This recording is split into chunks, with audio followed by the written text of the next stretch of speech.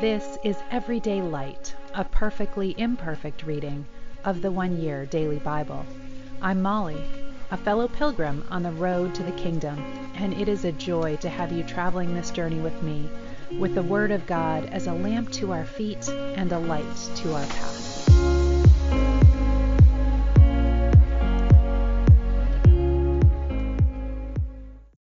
Welcome. This is the One Year Bible reading for April 1st, and we begin today in Deuteronomy chapter 18. Remember that the Levitical priests, that is the whole of the tribe of Levi, will receive no allotment of land among the other tribes in Israel. Instead, the priests and Levites will eat from the special gifts given to the Lord, for that is their share. They will have no land of their own among the Israelites. The Lord himself is their special possession, just as he promised them. These are the parts the priests may claim as their share from the cattle, sheep, and goats that the people bring as offerings: the shoulder, the cheeks, and the stomach.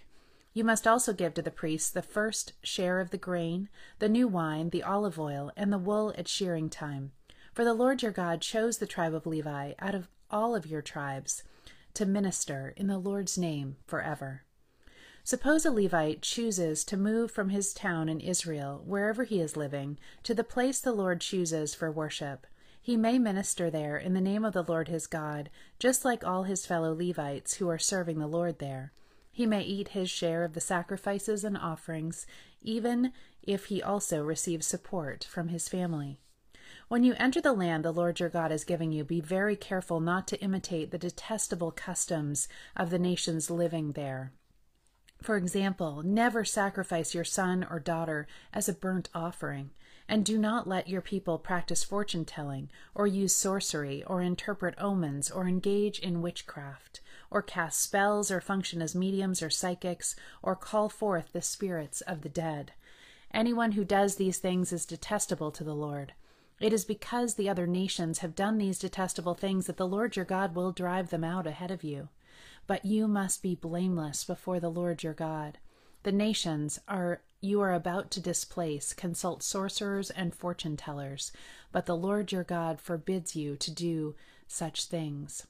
Now the next verse is quoted by both Peter and Stephen in the book of Acts as pointing towards Jesus Christ. Moses continued, "The Lord your God will raise up for you a prophet like me from among your fellow Israelites. You must listen to him.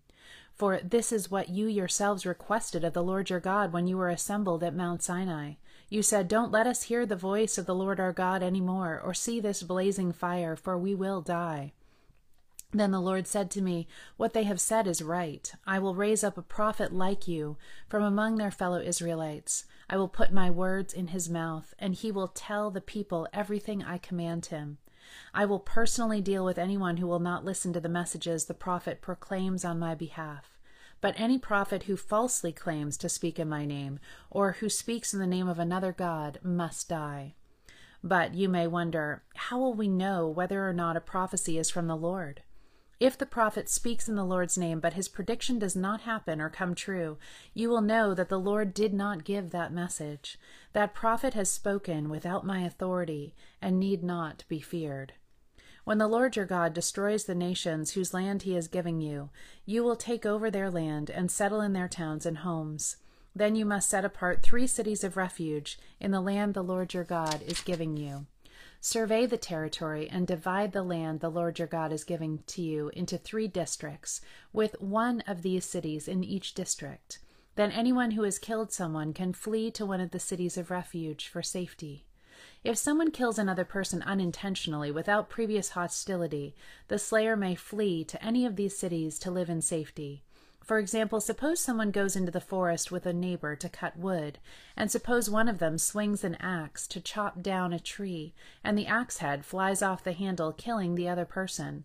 In such cases, the slayer may flee to one of the cities of refuge to live in safety. If the distance to the nearest city of refuge is too far, an enraged avenger might be able to chase down and kill the person who caused the death. Then the slayer would die unfairly, since he had never shown hostility toward the person who died. That is why I am commanding you to set aside 3 cities of refuge. And if the Lord your God enlarges your territory as he swore to your ancestors and gives you all the land he promised them, you must designate 3 additional cities of refuge. He will give you this land if you are careful to obey all the commands I have given you, if you always love the Lord your God and walk in his ways.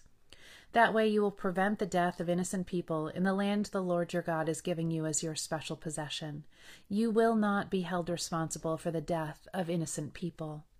But suppose someone is hostile toward a neighbor and deliberately ambushes and murders him and then flees to one of the cities of refuge.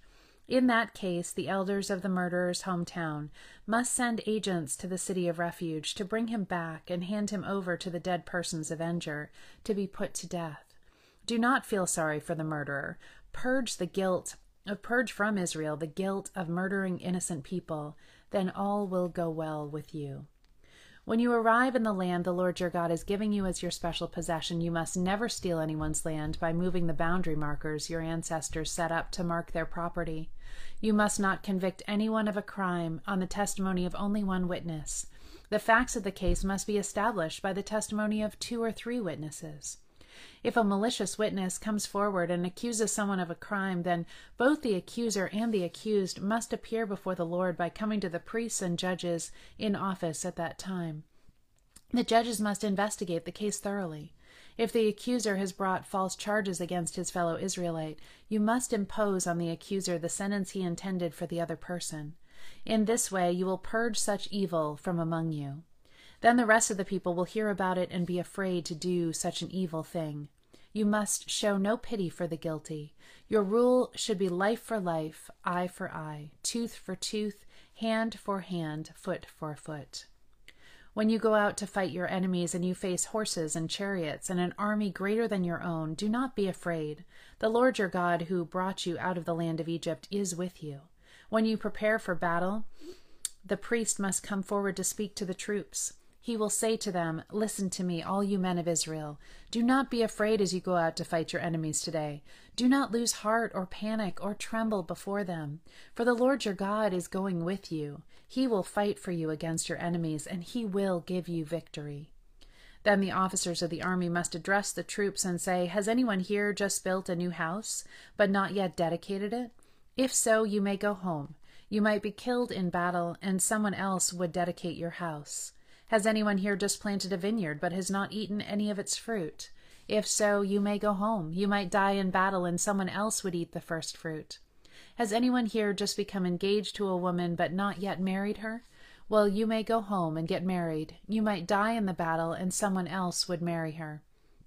Then the officers will also say, "Is anyone here afraid or worried? If you are, you may go home before you frighten anyone else." When the officers have finished speaking to their troops, they will appoint the unit commanders. As you approach a town to attack it, you must first offer its people terms for peace. If they accept your terms and open the gates to you, then all the people inside will serve you in forced labor. But if they refuse to make peace and prepare to fight, you must attack the town. When the Lord your God hands the town over to you, use your swords to kill every man in the town. But you may keep for yourselves all the women, children, livestock, and other plunder. You may enjoy the plunder from your enemies that the Lord your God has given you. But these instructions apply only to distant towns, not the towns of the nations in the land you will enter. In those towns that the Lord your God is giving you as a special possession, destroy every living thing. You must completely destroy the Hittites, Amorites, Canaanites, Perizzites, Hivites, and Jebusites, just as the Lord your God commanded you. This will prevent the people of the land from teaching you to imitate their detestable customs in the worship of their gods, which would cause you to sin deeply against the Lord your God.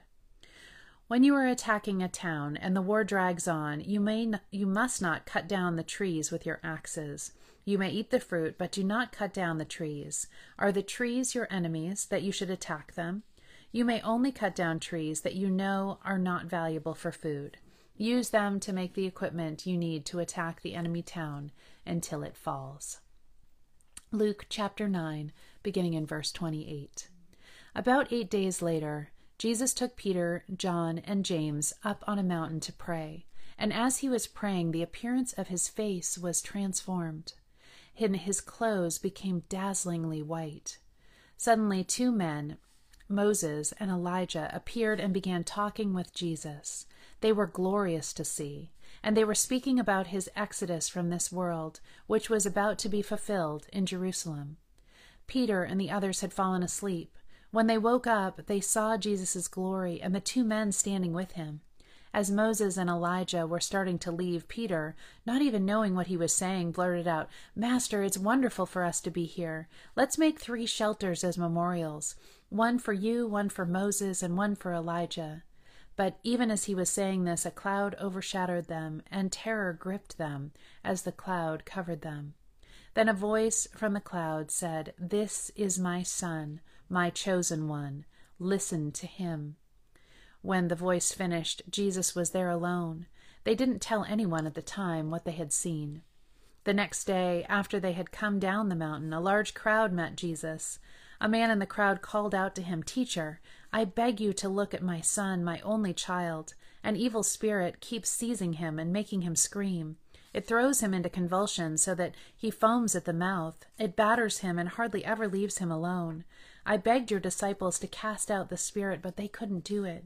Jesus said, "You faithless and corrupt people, how long must I be with you and put up with you?" Then he said to the man, "Bring your son here." As the boy came forward, the demon knocked him to the ground and threw him into a violent convulsion. But Jesus rebuked the evil spirit and healed the boy. Then he gave him back to his father. Awe gripped the people as they saw this majestic display of God's power. While everyone was marveling at everything he was doing, Jesus said to his disciples, "Listen to me and remember what I say. The Son of Man is going to be betrayed into the hands of his enemies." But they didn't know what he meant. Its significance was hidden from them, so they couldn't understand it, and they were afraid to speak to him about it. Then his disciples began arguing about which of them was the greatest. But Jesus knew their thoughts, so he brought a little child to his side. Then he said, "Anyone who welcomes a little child like this on my behalf welcomes me, and anyone who welcomes me also welcomes my Father who sent me. Whoever is the least among you is the greatest." John said to Jesus, "Master, we saw someone using your name to cast out demons, but we told him to stop because he isn't in our group." But Jesus said, "Don't stop him. Anyone who is not against you is for you." Psalm 73, a psalm of Asaph. Truly, God is good to Israel, to those whose hearts are pure. But as for me, I almost lost my footing. My feet were slipping, and I was almost gone. For I envied the proud when I saw them prosper, despite their wickedness. They seem to live such painless lives. Their bodies are so healthy and strong. They don't have troubles like other people. They're not plagued with problems like everyone else. They wear pride like a jeweled necklace and clothe themselves with cruelty. These fat cats have everything their hearts could ever wish for. They scoff and speak only evil. In their pride they seek to crush others. They boast against the very heavens, and their words strut throughout the earth. And so the people are dismayed and confused, drinking in all their words. "What does God know?" they ask. "Does the Most High even know what is happening? Look at these wicked people, enjoying a life of ease while their riches multiply. Did I keep my heart pure for nothing? Did I keep myself innocent for no reason? I get nothing but trouble all day long. Every morning brings me pain. If I had really spoken this way to others, I would have been a traitor to your people. So I tried to understand why the wicked prosper. But what a difficult task it is. Then I went into your sanctuary, O God, and I finally understood the destiny of the wicked. Truly, you put them on a slippery path and send them sliding over the cliff to destruction. In an instant they are destroyed, completely swept away by terrors. When you arise, O Lord, you will laugh at their silly ideas as a person laughs at dreams in the morning. Then I realized that my heart was bitter, and I was all torn up inside. I was so foolish and ignorant. I must have seemed like a senseless animal to you. Yet I still belong to you. You hold my right hand. You guide me with your counsel, leading me to a glorious destiny. Whom have I in heaven but you? I desire you more than anything on earth. My health may fail and my spirit may grow weak, but God remains the strength of my heart. He is mine forever. Those who desert him will perish, for you destroy those who abandon you. But as for me, how good it is to be near God. I have made the sovereign Lord my shelter, and I will tell everyone about the wonderful things you do. Proverbs 12:10. The godly care for their animals, but the wicked are always cruel. And to end, I have a blessing for you today, and it is from Deuteronomy chapter 30, verses 19 and 20 from the Message. I place before you life and death, blessing and curse. Choose life so that you and your children will live and love God, your God, listening obediently to him, firmly embracing him. Oh yes, he is life itself, a long life settled on the soil that God, your God, promised to give your ancestors, Abraham, Isaac, and Jacob. When the enemy tries to bait you into discouragement, may you instead take your courageous stand in Christ Jesus. When the devil tries to seduce you into despair, may you instead walk through the door of hope God has provided for you. When you're tempted to walk down jealousy's path, may you instead embrace your own beautiful purpose and take the high road God has set before you. There's a best place for your feet today. Choose life today. Love you all. Have a beautiful day.